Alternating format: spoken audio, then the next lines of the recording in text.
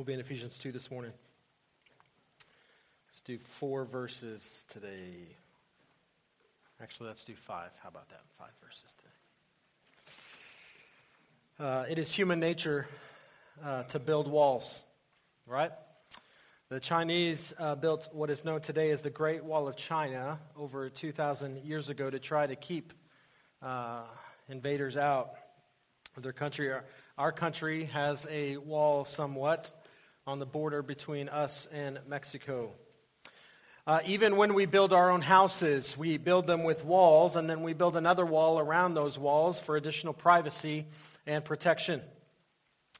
In our last home, we had a fence around our backyard. The problem was that fence was about 4 feet tall.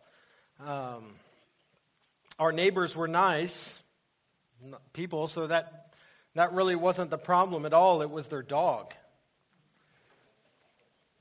If we were outside and he could see us, the dog was barking. If we were outside playing baseball or basketball or doing yard work, he would bark the entire time. Anytime he saw us, he would bark. If we were outside for 2 minutes, he would bark for 2 minutes.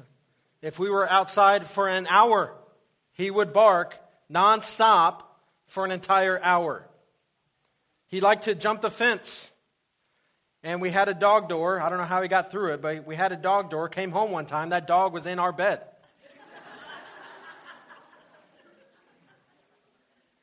We did all sorts of things to try to get him to stop. We would yell at him. We would try to be nice to him. We would shoot him with airsoft guns. I even started to scheme on how we could kidnap this dog and drive him out into the country accidentally and let him fend for himself. Now, while we build walls for all kinds of reasons, one thing that all walls have in common is it causes separation. Sometimes that separation is good and useful. I wish I had a taller fence. But other times that separation is actually harmful. And in those cases, in order to overcome that harm, those walls have to be torn down. So, as we continue our study of Ephesians this morning, Paul writes about tearing down some walls, okay? And so let's read that passage together. We'll start in verse 14. For he himself is our peace, who has made us both one and has broken down in his flesh the dividing wall of hostility, by abolishing the law of commandments expressed in ordinances, that he might create in himself one new man in place of the two, so that making peace, and might reconcile us both to God in one body through the cross, thereby killing the hostility. And he came and preached peace to you who were far off, and peace to those who were near. For through him we both have access in one Spirit to the Father. Amen. As we read this passage, it becomes, by the way, good luck memorizing that one. That one, I struggled with this one this week. But as we read this passage, it becomes apparent quickly that the main theme in these verses is peace. Paul writes that Jesus is our peace. He made peace. He came and preached peace. Unfortunately, the way most of us view peace today is quite different from the word meant that Paul uses here in this passage. The most common definition of peace I found in our culture is the absence of war or conflict. Now, researchers have found that since 3600 BC, there's only been 292 years of peace. 14,351 wars have been fought, with an estimated 3.64 billion people being killed. Now, many of those wars were fought for the sake of peace. But the word peace in both the Old and New Testament has a much deeper meaning. The word denotes a sense of well-being or wholeness, and often referred to the salvation offered by God to man. The word is used to both refer to the vertical relationship between us and God, as well as the horizontal relationship amongst men. And as Paul very clearly points out in this passage, there were walls that separated men from God and walls that separated men from each other. But Jesus is the peace who tears down those walls and makes it possible for us to have real peace in our lives. It is very likely that as Paul wrote this letter to the Ephesian church, he wrote it from a prison cell in Rome. In Acts chapter 21, we learn that just a short time before that, Paul had gone into Jerusalem to deliver the offerings from the Gentile churches to the Jewish Christians there. While in the temple one day, he was dragged out by an angry mob of Jews who accused him of taking a Gentile into the part of the temple that was off limit to non-Jews. Now, the temple of that day was known as Herod's temple. And it had two courts, one intended for the Israelites only, and the other was a larger outer court called the Court of the Gentiles. And it was intended for the use of people of all nations. Now, the Jewish historian Josephus records that these two courts were separated by a low wall about 4.5 feet high, and it had 13 different openings in it. Along the top of this dividing wall that separated the court of the Gentiles from the inner court were two pillars with this Greek inscription to effect that no strangers were allowed past this wall. No Gentile could go into the court of the Jews. In fact, several of these inscriptions have been discovered over the last 150 years. An entire inscription was unearthed in 1871, and it's now in a museum in Istanbul. It bears the following inscription in Greek capital letters. No stranger is to enter within the balustrade, which is the dividing wall, and embankment around the sanctuary. Whoever is caught will have himself to blame for his death which follows. That dividing wall, which Paul mentions to the church in Ephesians, in the temple was a physical symbol of the great hostility that existed between Jews and Gentiles in Paul's day. Now, although the wall could be torn down physically, and it would be torn down physically several years after Paul wrote this letter to the church at Ephesus, Jesus had already come to tear down what that wall represented. But as we'll see this morning, that's not the only wall Jesus came to tear down. Now, although the hostility between the Jews and the Gentiles, especially the Arabs, is still quite evident in the world today, I think that we have a tendency on our part to think that this passage doesn't apply to a whole lot of us. But the kind of enmity that existed between the Jews and the Gentiles in Paul's day still touches every one of our lives today. Now, if we're honest, we have to admit that we all have walls in our lives that separate us from God, and we all have walls in our lives that separate us from others. There are some of you here this morning who have walls in your marriage. Now, sure, you still live together, and maybe you even put up with one another, but you don't have the kind of peace and you don't have the kind of wholeness in that relationship that God wants you to have. There are some of you here this morning that have erected walls between parents and children. You live under the same roof, but you no longer respect each other and you don't even have a meaningful relationship. Some of you put up walls at work. Those of you who are supervisors don't treat your employees with the respect, and those of you who are employees constantly badmouth your bosses and don't honor them. And all of those walls are just as harmful to your peace as the walls that existed between the Jews and the Gentiles in Paul's day.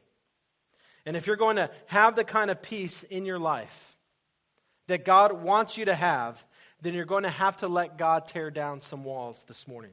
So let's look at some demolition in our lives that we can do to bring peace into our life. The first thing is we need to let God tear down the wall that separates me from Him.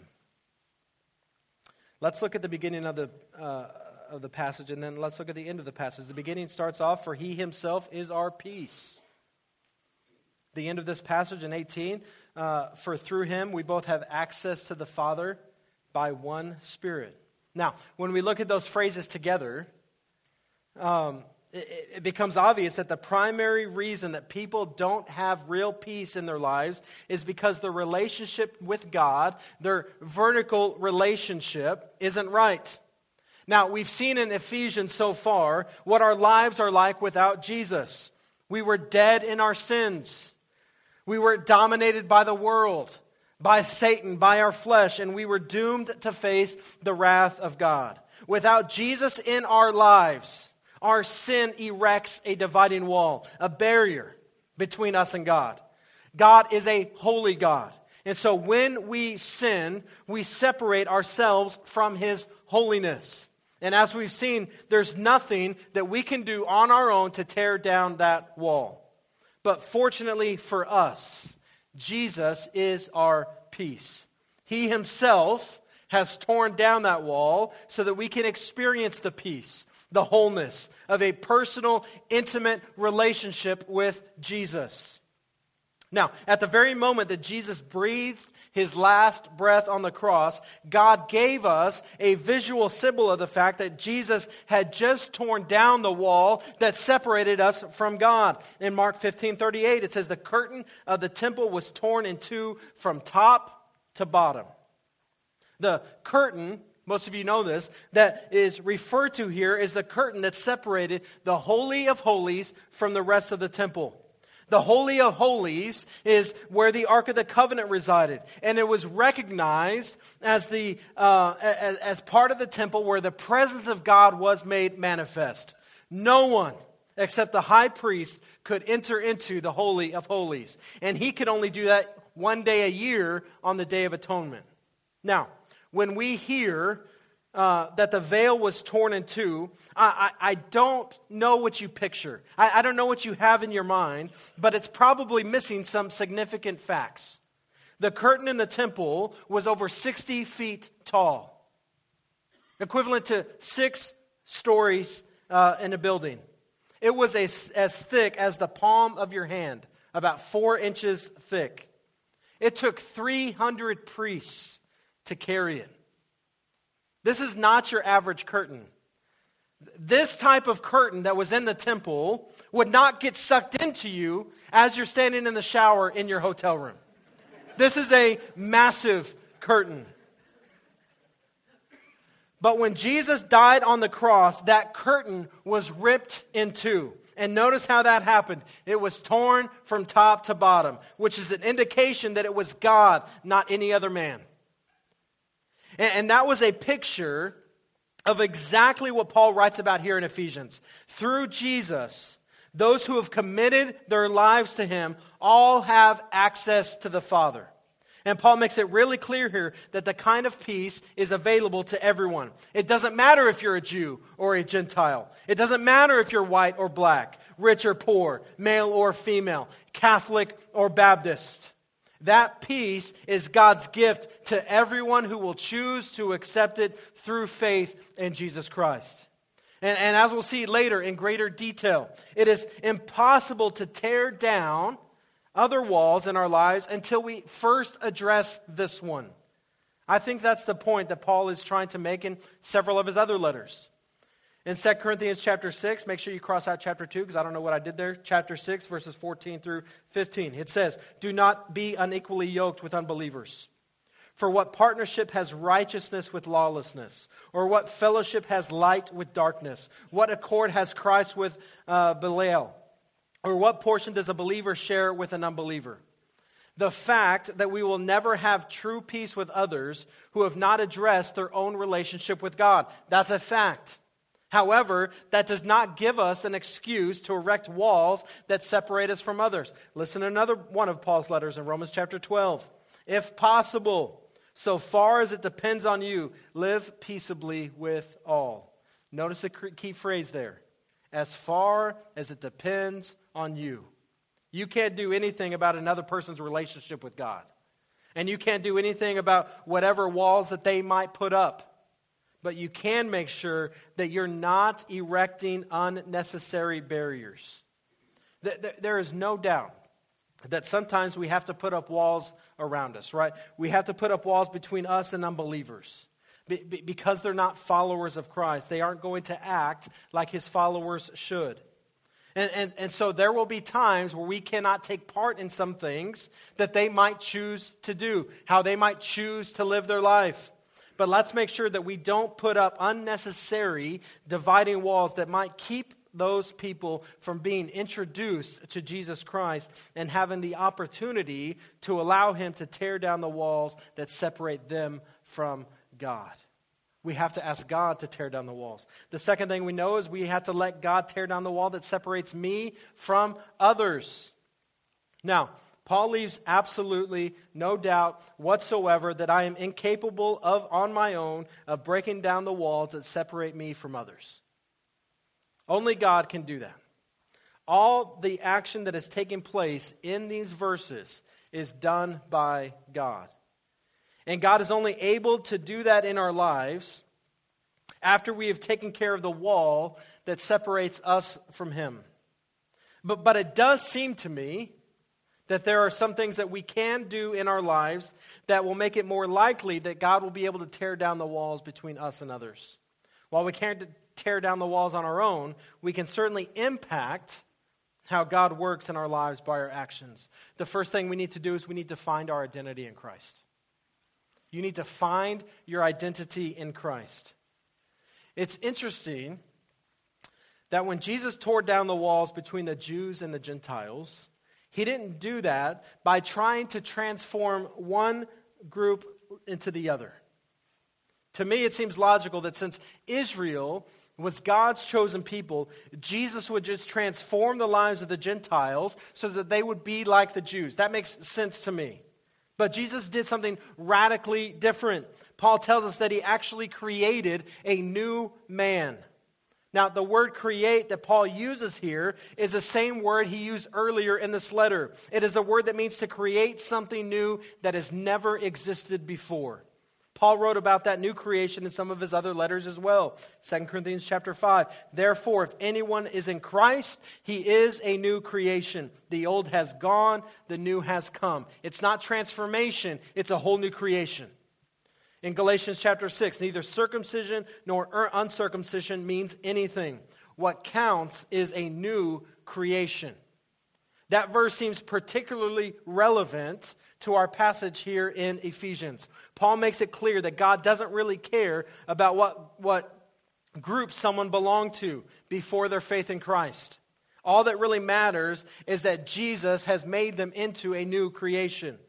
Now, throughout this passage, Paul makes it clear that Jesus has made the two into one. God no longer looks upon them as Jews and Gentiles. He sees them all as followers of Jesus Christ. And if we're going to allow God to break down the walls that separate us from others, we need to have the same perspective. It's not us versus them. We live in a world today where most people identify themselves based on some characteristic or some distinguishing feature. We have people who find their identity in their race. We have African Americans, Native Americans, Asian Americans, Hispanics, whites. We have people who find their identity in their political beliefs, Republicans and Democrats, conservatives and liberals. Even in the church, we have people who find their identity in their denomination or their theology. I'm Catholic, I'm Methodist, I'm Presbyterian or Baptist, I'm a Calvinist or I'm an Arminian.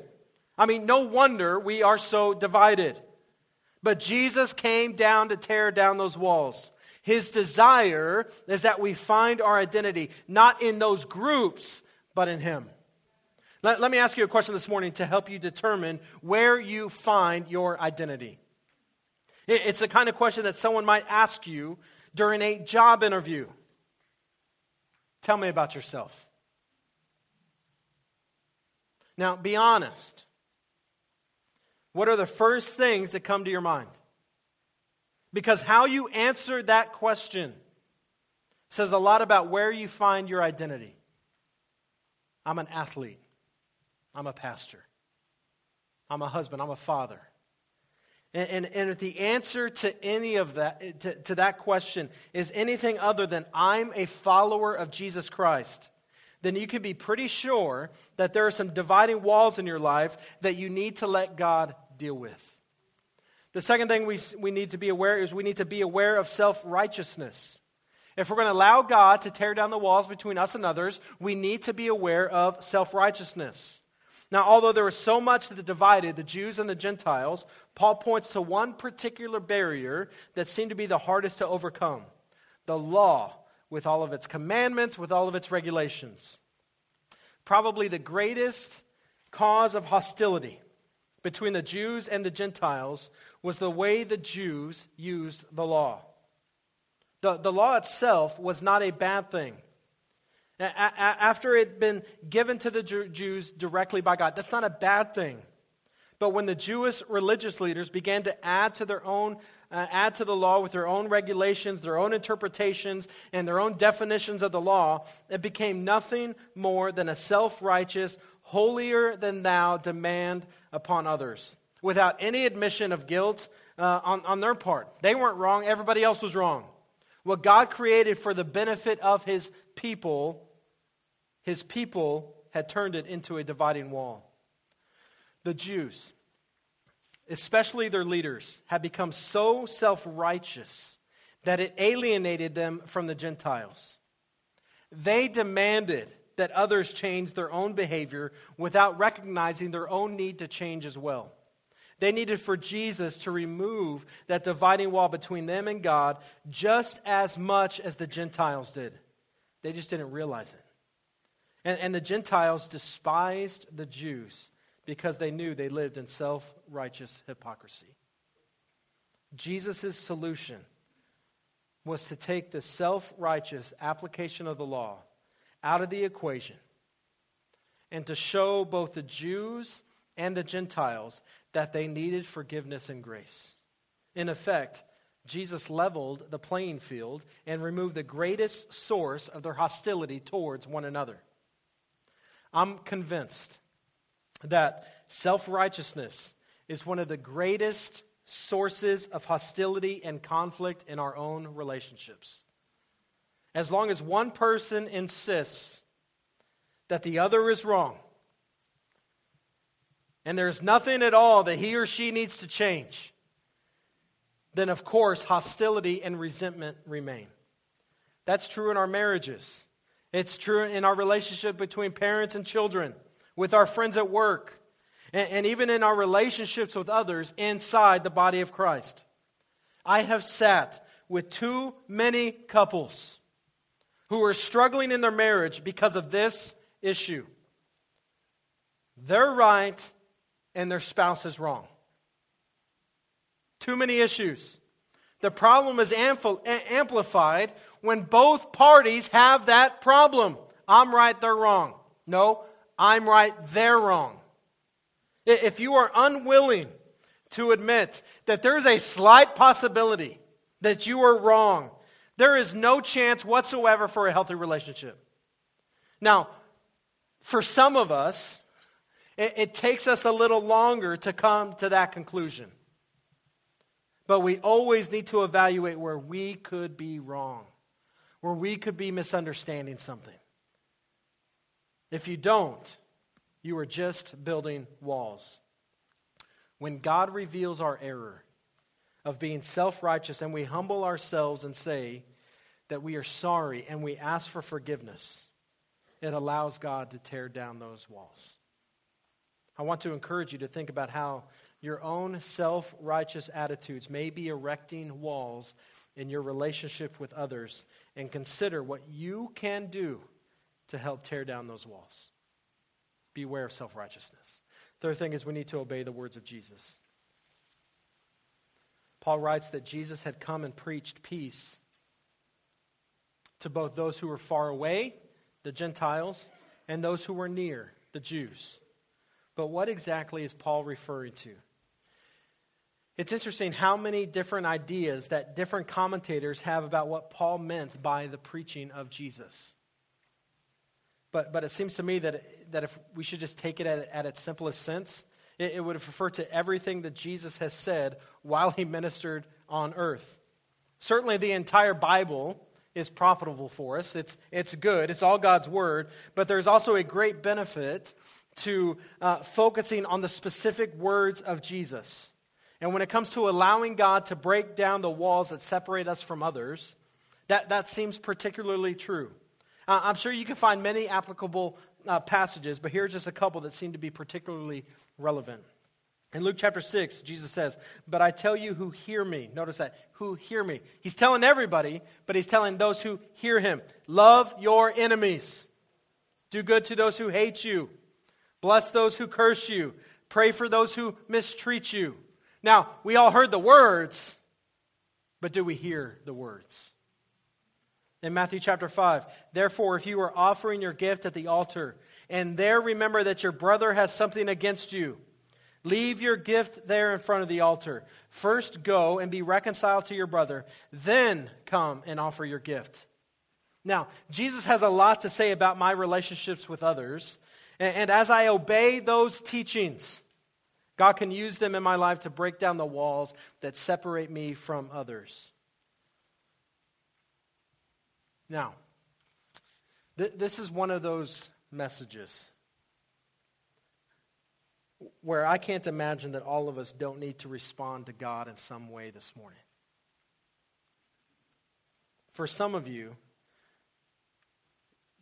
there is still a wall between you and God. You're separated from him because you've never committed your life to Jesus Christ. This morning,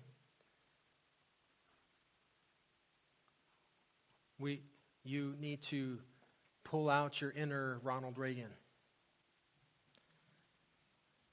And instead of telling Mr. Gorbachev to tear down this wall, you need to say, "Jesus, tear down this wall."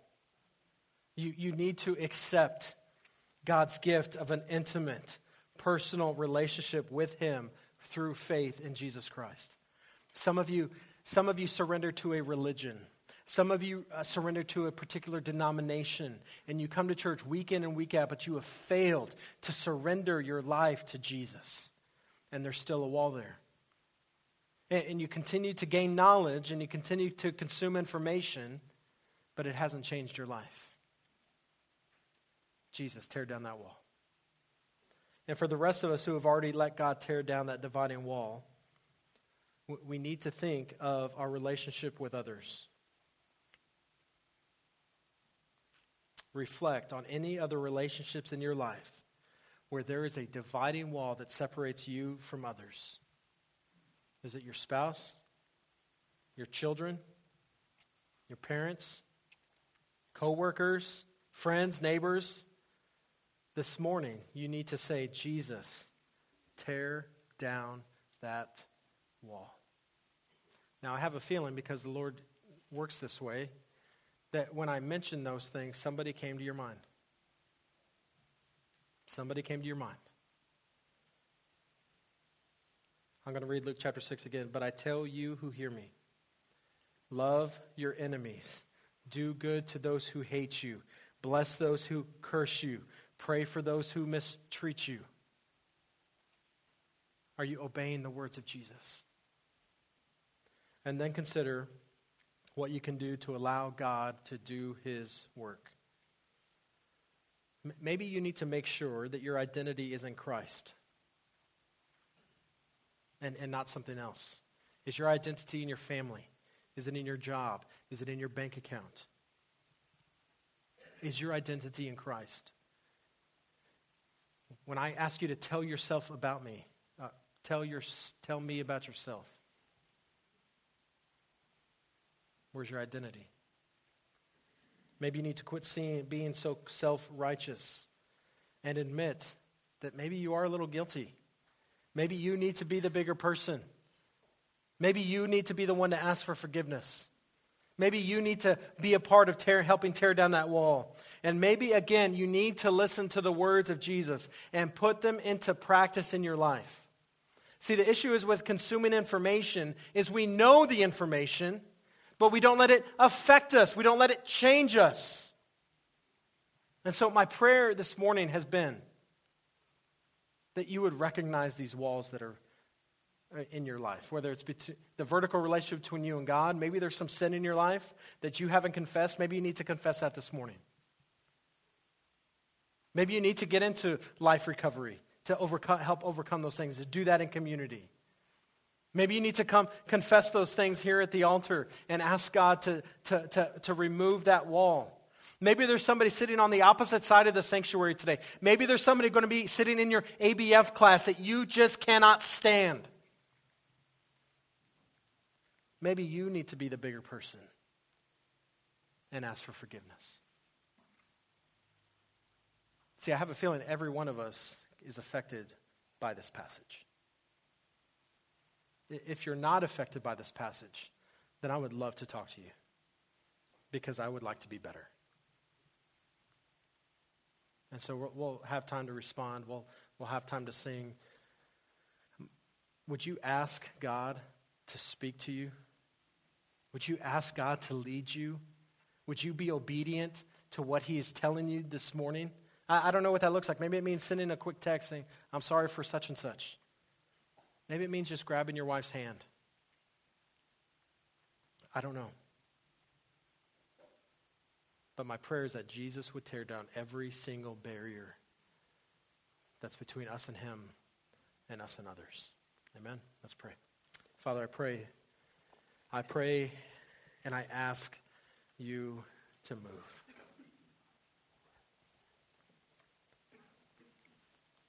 I pray that your Holy Spirit will expose the walls that we have erected. The walls that are separating us from you. The walls that are separating us from others.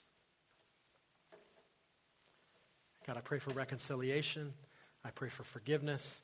I pray for humility. I pray for obedience. Help us not just consume. Help us not just be hearers of the word, but doers also. Help us bless those who curse us. Help us love those that hate us. Help us put that into practice. So, Father, I pray that you send your Spirit in this room.